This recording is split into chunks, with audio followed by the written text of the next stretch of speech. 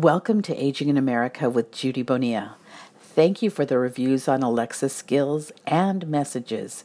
With your feedback, I'll be sharing short segments about what it really is like to age in America.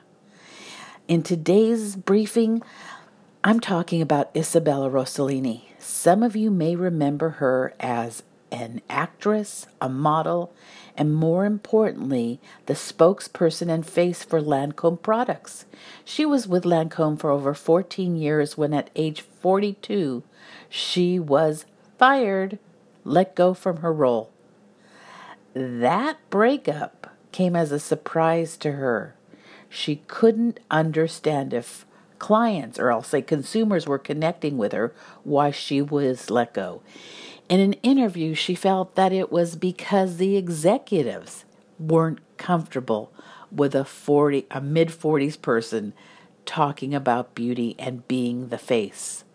Yes, the executives, not the consumers. So again, someone else making an arbitrary decision. Well, fast forward 20 years and there's new management at Lancome and they have asked her back.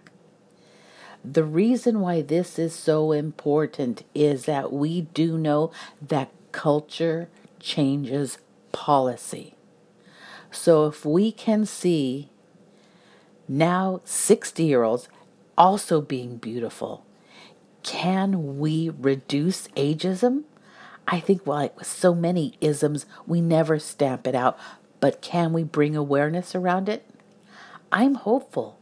Because once we can reduce ageism, we can reduce so many other barriers to aging well, whether it's economics, those being let go because they are deemed too old to be of value in the workforce.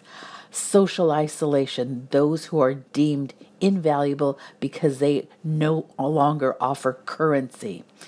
So on this Saturday, I am hopeful that Lancome is a trend of the future and that other products and service will embrace that we are beautiful at every age.